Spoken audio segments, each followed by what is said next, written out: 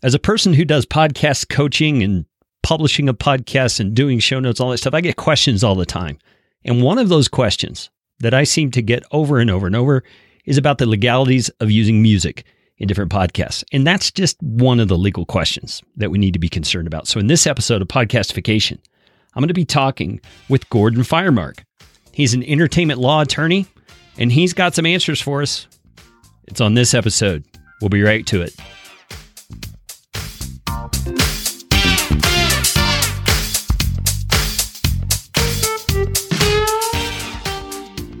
Well, welcome to Podcastification. This is a show where we talk all about podcasting, how to do it, how not to do it, little tips and news items, things like that. And today we're talking with Gordon Firemark. Gordon, how you doing? Kerry, hi, I'm great. How about you? I am doing really well. We had a little bit of technical difficulties, which is funny because Gordon and I both are kind of tech heads and neither of us can figure this out. So Gordon just finally when you get cocky and complacent, right? Yeah, exactly. Gordon finally got a solution that's working. So Gordon, an entertainment attorney, am I saying that right? Is that even what you call yourself? Yeah, I say I'm an entertainment lawyer, but same difference, lawyer, attorney. And okay. I work in the fields of theater, film, television, and new media, including podcasting and other digital stuff. So why in the world did you get interested in this kind of stuff?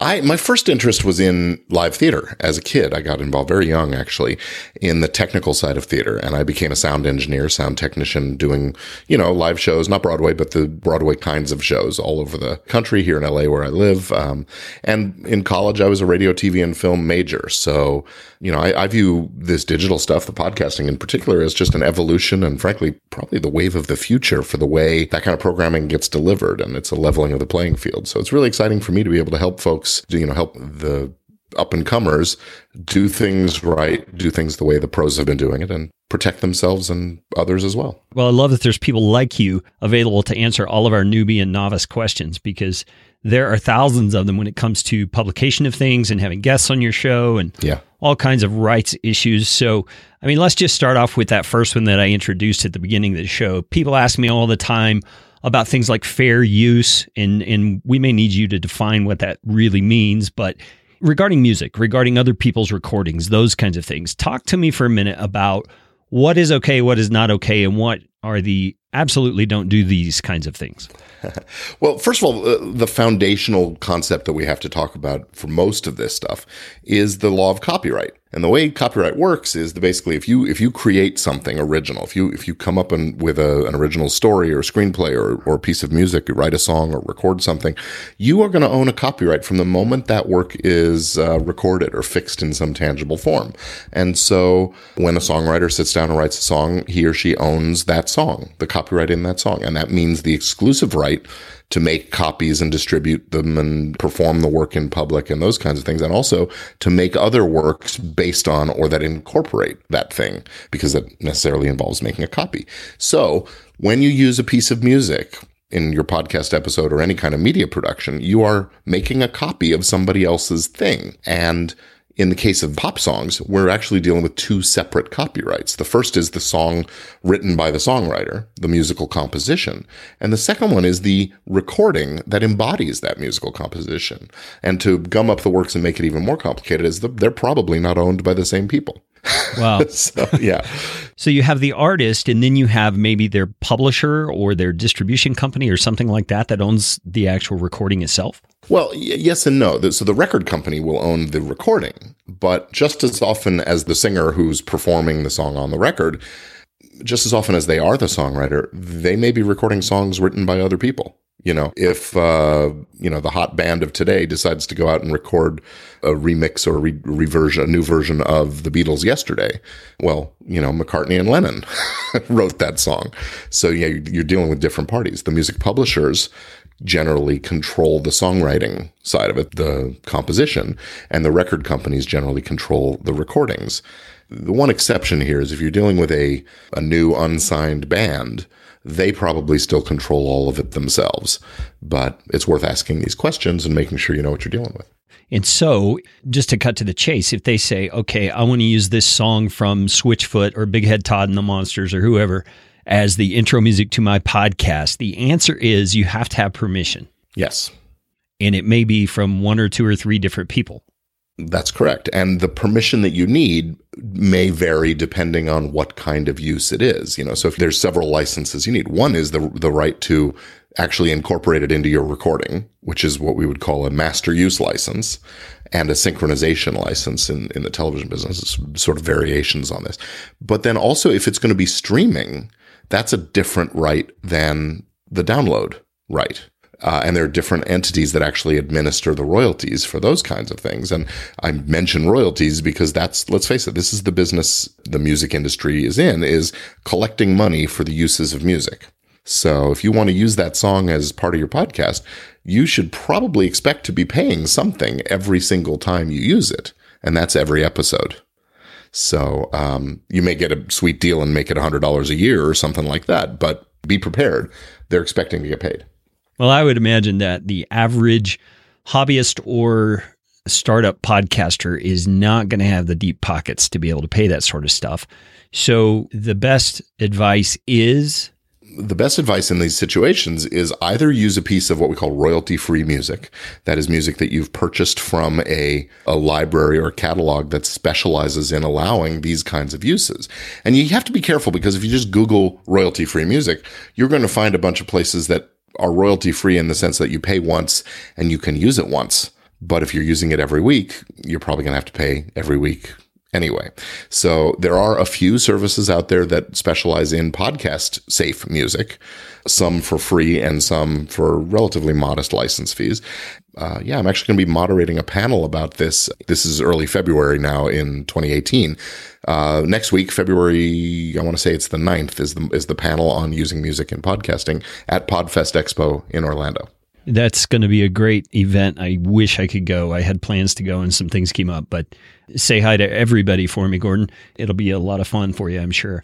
Now, people who are listening, if you're curious about the kind of resources that Gordon mentioned, the royalty-free and then the pod-safe music, I do have some lists of resources that I'll include in the show notes for this episode, so you can swipe to the description on your podcast playing app and find all those links right there. I'll include those as well. So that's the issue of music. What is the reality of hiring a composer to create something for you? And then what kind of paperwork do you need from that person to say, yes, I give you the rights to use this exclusively, or something of that nature? Great that you brought that up, because that is the other alternative, essentially. You can license the music directly from the owners. You can, use this royalty-free or stuff, or you can hire somebody or compose it yourself, I suppose. Whoever it is that composes the music needs to sign a document that gives the podcaster the right to use it in the ways that the podcaster intends. And that might be as simple as a transfer of ownership of the copyright, although the composer may not be excited about giving it up for all purposes. Or it may be a license, which is a relatively short document that says, here are the things you're allowed to do with this music, and here's my permission. And usually it lays out a dollar amount of something, but it could be small. Or you can actually hire them under what's called a work made for hire structure. When you hire a composer to create work specifically commissioned for your project, then the hiring party owns that work from the moment it's created. So, if an employee creates something, the employer owns it. And when an independent contractor creates it, if there is one of these work made for hire agreements, then the hiring party would control the work. That makes total sense. Now, we've kind of beat this horse to death, or have we? Are there things about this that we haven't actually talked about that podcasters need to be made aware of? Well, you brought up a really interesting point about fair use, and I want to touch on that a little bit and also explain that there are a lot of misconceptions about this. In fact, I was just dealing with this a few days ago. Somebody contacted me and asked me basically these kinds of questions and said, well, I actually record my podcast at a radio station, and it's a live radio show, and then we put it out as a podcast. And I had to point out to her that, look, radio operates under some different sets of rules. First of all, you can't download a radio show unless it's also been published as a podcast. So there's no download right. And radio pays for licenses through outfits called ASCAP and BMI. These are what are called performing rights organizations, and they administer royalties for these public performances. So when you're on a radio station and they play a piece of music, the songwriters are getting paid for that use. They're not getting paid for the recordings. The record label doesn't have the right in the broadcast radio space. But as soon as you cross over into the digital space with downloads and streaming and those kinds of things, you're getting into a new area, and ASCAP and BMI only collect for certain kinds of uses there. And anyway, so the misconception is that if it's a radio show and they've got it covered, you're good for everything. Not true. Also, the radio guys will tell you, and they're wrong when they tell you this, but they often say, look, if you only use in 20 seconds of the song, you don't need any kind of license at all. And that's just, again, not true. They're basing that conclusion on an oversimplified understanding of this fair use doctrine.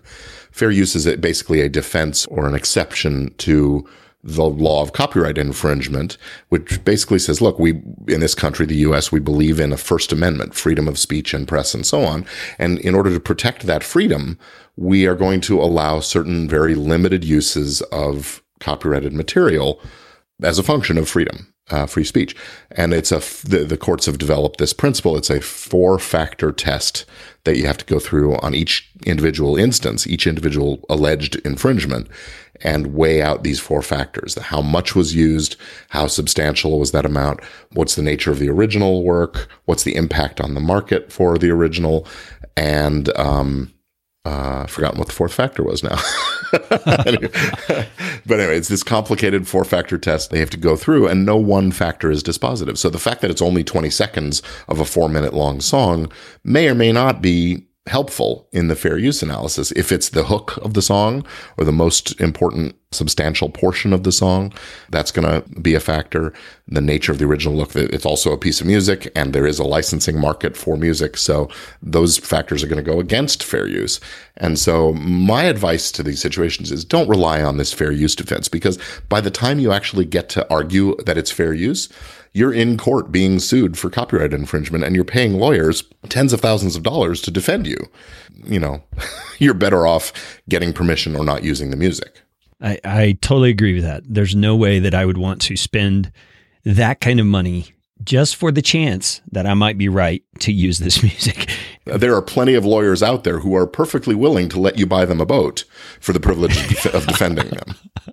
Yeah, I'm sure so. I am sure so. Well, Gordon, that is very helpful. That is probably the most common question that I get about the use of music, is that fair use thing.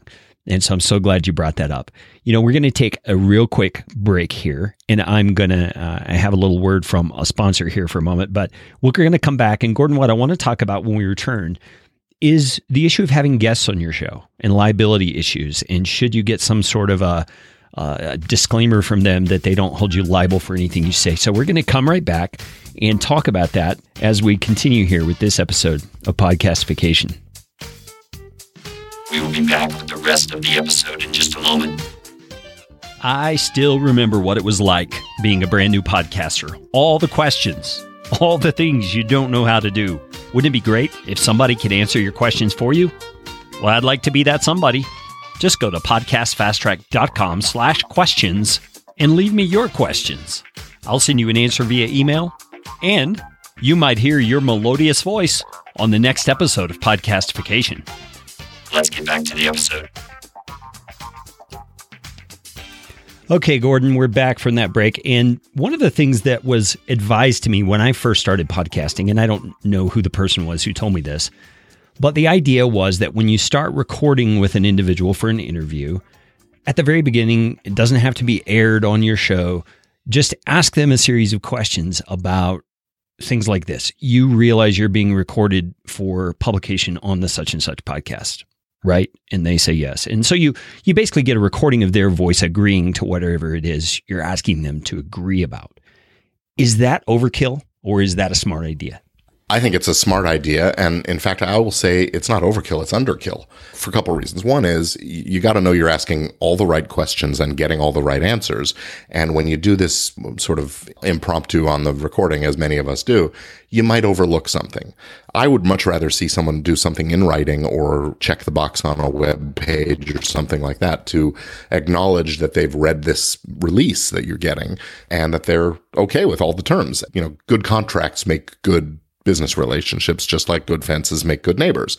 So having a properly prepared podcast guest release form is really useful because it protects you against A, the claim that they're somehow a co-owner of the copyright, or B, claims that you've somehow misused their name or likeness or the sound of their voice and their performance and those kinds of things. And it also gets you, if you do it right, it helps you avoid claims that somehow they're revoking or withdrawing their consent, which actually can happen if you don't have a carefully written. And fortunately for your listeners, there is a free resource on this. It's podcastrelease.com.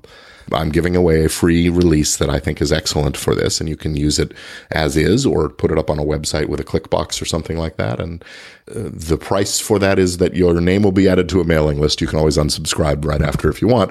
But, I'm going to add you to my database and keep in touch with you about these kinds of things.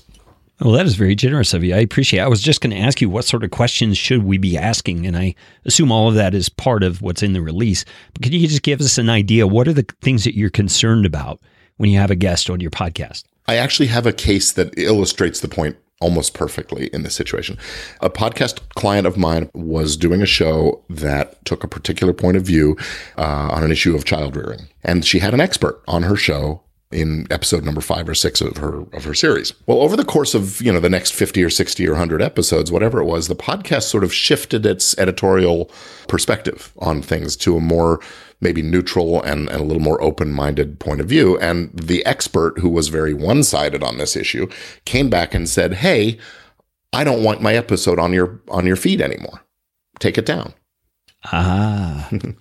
And by the way, you're using my picture on your website and you're using my bio, which I wrote on your website, and I own those things. So take those down too. So this podcaster said, well, look, okay, fine. I'll take it down, but I want to post a message about why we took it down and explaining being fair and your side of the argument. And this guest refused and filed a lawsuit. I think it was a $15 million lawsuit against the podcaster. Oh my goodness. Now, that was, a ridiculous number for a number of reasons. But anyway, podcaster ended up having to defend herself in that lawsuit a little bit and ended up settling with the guest. All of that could have been avoided by signing a release, a one-page document that said, I understand I'm being recorded, and you're going to use this for any and all purposes forever and ever and ever, and that I don't have any right to withdraw, and you have the right to use my picture, and you have the right to use my bio, and we're done. I won't sue you. So that's really the value of having a release. Wow, that is crazy. And it's just making me think about, I had Gordon jump through some hoops to get on the podcast here. He had a form to fill out and a picture to provide and all that, but I didn't have any kind of release there. Man, and I've been doing this for 4.5 years. So Gordon, I appreciate that resource. Well, sure. And Carrie, let me just say right now, you have my permission to use this recording for any and all purposes in perpetuity without any right of mine to withdraw or revoke the permission. Oh my goodness, Gordon. You sound just like an attorney. Can't turn it off. Yeah, and that is the second time someone has used the word perpetuity on my show. It's like the education level is just going up all the time.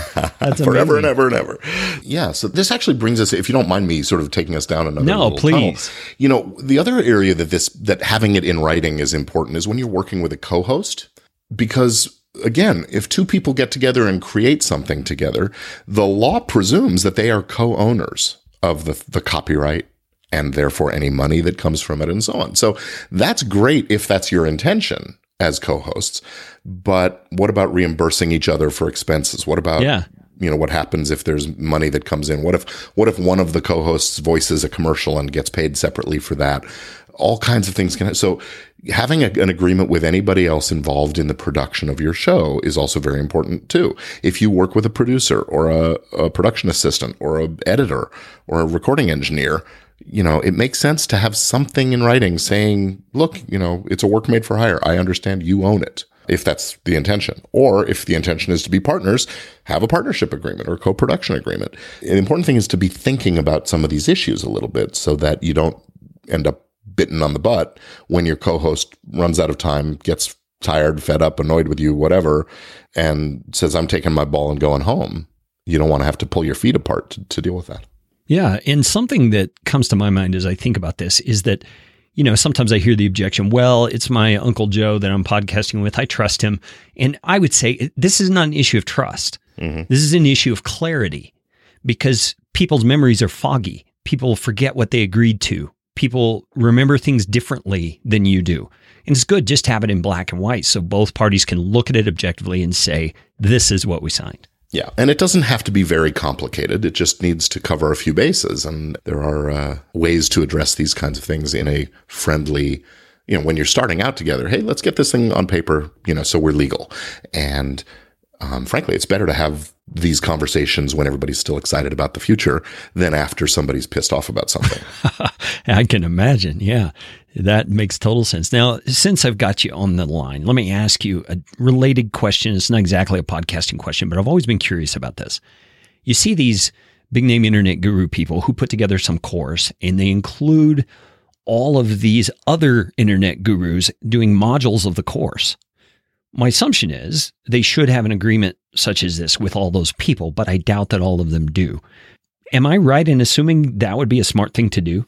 You are right. And it's funny you should mention that. I'm in the midst of creating a product called the Digital Entrepreneur's Legal Survival Kit. So wow. It's going to be exactly dealing with that issue and lots of issues like that to, sort of help people keep it legal and get it right so they don't wind up, with these same kinds of issues. Now, there's a lot of implied contract stuff that can happen here. I mean, you don't hear about one guru getting sued by the other guru, and they probably do have something in email about how they're going to divide proceeds for things, or they're doing each other favors, or whatever it is. But again, better to get things in writing and have it down clear. And again, once you sort of know how to go about it, doing it is pretty easy, and having a lawyer do it is even better. So yeah, absolutely. And now you mentioned email. Is email a valid way of chronicling what you've agreed to in certain things? Will it stand up in court, I guess, is what I'm curious about. In many situations, it is a valid form. There's a few situations where you actually have to have a piece of paper with an ink signature on it or an e-signature that, can be handled electronically. But the general rule, a contract is basically another word for an agreement or a deal. And you can have an oral agreement as long as there's some way of proving what was the agreement, what were the terms of this agreement. And so the emails become the evidence that helps clarify what was the intention. And sometimes it's as clear cut as one email makes an offer and the other email says, yeah, sure, that sounds great, let's do it. And that's okay. Offer acceptance, and it's done, consideration. So yes, you can form a contract by email. Okay. And if someone gets your podcast release form and is therefore in your database, I assume you will announce through that email list about this new course that's coming out. Yes, indeed.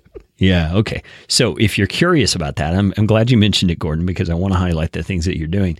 That is just a great resource. So get on Gordon's list by getting that podcast release form. I'm going to have the link to that in the show notes as well. And let him update you on this stuff, because as far as I know, and I don't know everybody who's in the internet space, but Gordon is one of the best voices on these kinds of issues that I've heard so far. So I want to encourage you, get on his mailing list and listen to what he has to say, because he has your best interest in mind in that sort of a way. Thank you for that. If you don't mind, let me just say, if you're specifically interested in that product, and yes, I'm going to let everybody know about it, but there is a waiting list to sign up for that particular product at toolkit.gordonfiremark.com. Okay. So Gordon, I know there are all kinds of other potential sticky wickets that you can get into when you're broadcasting things. Give us some of the biggies, the things that people make mistakes about the most. Another big one is talking trash about people. If you are speaking negatively about a person in a way that's going to hurt their reputation, you better be darn sure that every word out of your mouth is true, provably true, because if it's false, it's libel. And libel is one of the flavors of defamation law. And, currently we have a president who talks a lot about opening up libel law. And it wouldn't surprise me to see that in the next few years, we do see some adjustments to how that works. Now, when you're talking about a public figure, it's a little harder for them to sue for libel and slander, but it is possible. And let's face it, if the person who's feeling hurt by what you've said has a deeper pocket than you, they can afford to pay lawyers and bring the lawsuit. It doesn't matter whether they win or lose. It matters that they sue you, and it costs you an arm and a leg to defend yourself.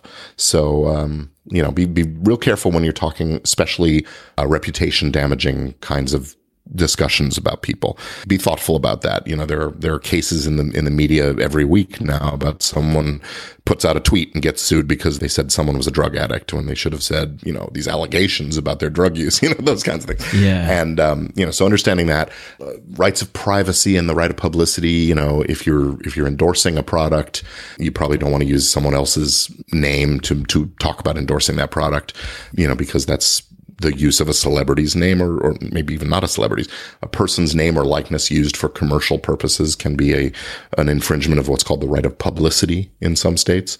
The right of privacy, if you, again, even if it's true information about a person, but it's secret information, like their medical status or the fact that they use particular medicines or what kind of grades they got in school. There are some classes of information that's just private, and we aren't allowed to disclose those publicly. Let me ask you a couple of scenarios based on what you just shared. Some people keyword stuff the title of their podcast, and they'll do it in this way. They'll say podcastification, interviews with people like Pat Flynn, Michael Hyatt, and have all these names in there, hoping to game the iTunes system and get people coming to their show because they're searching for those names. Is that similar to what you're describing here? It's exactly what I'm describing here, at least one flavor of what I'm talking about. And I think you need to be careful about it. The fact of it is, if Pat Flynn and Michael Hyatt have been on your show, it's fair to say so, but you've done that in the episode that they were on. Is it fair to also advertise episode 96 when they were on episode 4? Probably not. And both Pat and Michael are nice guys. They're probably not going to do anything about it. Maybe write you a note saying, hey, come on, cut it out. But not everybody is that nice about it. And there are people who feel they should be paid for when their name is used to sort of endorse or support someone else's things. So it's a crapshoot. Even having to hire a lawyer just to advise you about the letter you got is expensive. So yeah, sure is. By the way, if iTunes or Apple Podcasts, as they're known now, actually has rules and regulations about not doing that. So you can get booted out of their whole ecosystem for doing that kind of thing. But I still see it. I see it in the directory quite often. So we should just be aware of that. Now, let me ask you about another scenario. You were saying the whole defamation thing. I listened to a podcast not long ago where a pretty well-known product marketer had created an event, invited a big name person to come and speak at that event. According to his rendition on the podcast, he asked them to speak about something very specific. And when they came to the event, according to him, they didn't talk about that thing at all. They just told stories and jokes and didn't really add much value to his audience. And he was pretty miffed about it and was making it clear on his show and was saying he needs to be a man of his word, this kind of stuff. Where does that fall in that whole defamation kind of a thing? We lawyers are famous for this next expression, it depends. And it really does. It depends on exactly what the guy said about the person. Was it factual or was it more opinion kind of information? And was it true or not? Certainly I take the guy at his word that he didn't get what he bargained for. But there's some argument that can be made about what they bargained for. And is there some evidence that the guest didn't deliver what he said he was going to deliver, what he was supposed to deliver? And frankly, that might be a contract kind of an issue, especially if there was money that changed hands or some other kind of quid pro quo, or even if just travel expenses were covered. Hey, I paid you to come here and do this, and you came and did that instead. Give me my money back. That's a legal argument. But when you go talking about it and smearing the guy's reputation, yeah, that could give rise to some of these kind of claims, if there's a business case to be made for pursuing the claim. Okay, that makes sense to me. So are there any other big mistakes that you see podcasters making these days that we need to be advised about? There's lots of issues that come up. First of all, not thinking about your podcast as a business, even if it is really just a hobby, you want to look at it from a business point of view a little bit. Are you monetizing? Are you selling ads? Are you doing affiliate ads or those kinds of things? There are legal ramifications to all of these different concepts. The one big one that everybody needs to be aware of, and you probably have heard, when you do an affiliate ad kind of a message, you do need to say, this is an affiliate relationship and I'm going to make a little money if you buy the product through my link, and be very transparent and candid about those kinds of things so that you're not violating the Fair Trade Commission rules on endorsements and affiliates. Is it enough for a person to put in parentheses next to the link the word affiliate and assume people know what that means? Or should they define, I will get a little bit of money if you click this link? I think the best practice is to give more information than less. But one way you might do that is put an affiliate indicator of some sort like you described, along with a link that they can click for more information, or something like that. So you don't have to load down your show notes with a paragraph about what it is to be an affiliate next to every affiliate link. The way I've done it in the past is I'll have a short paragraph.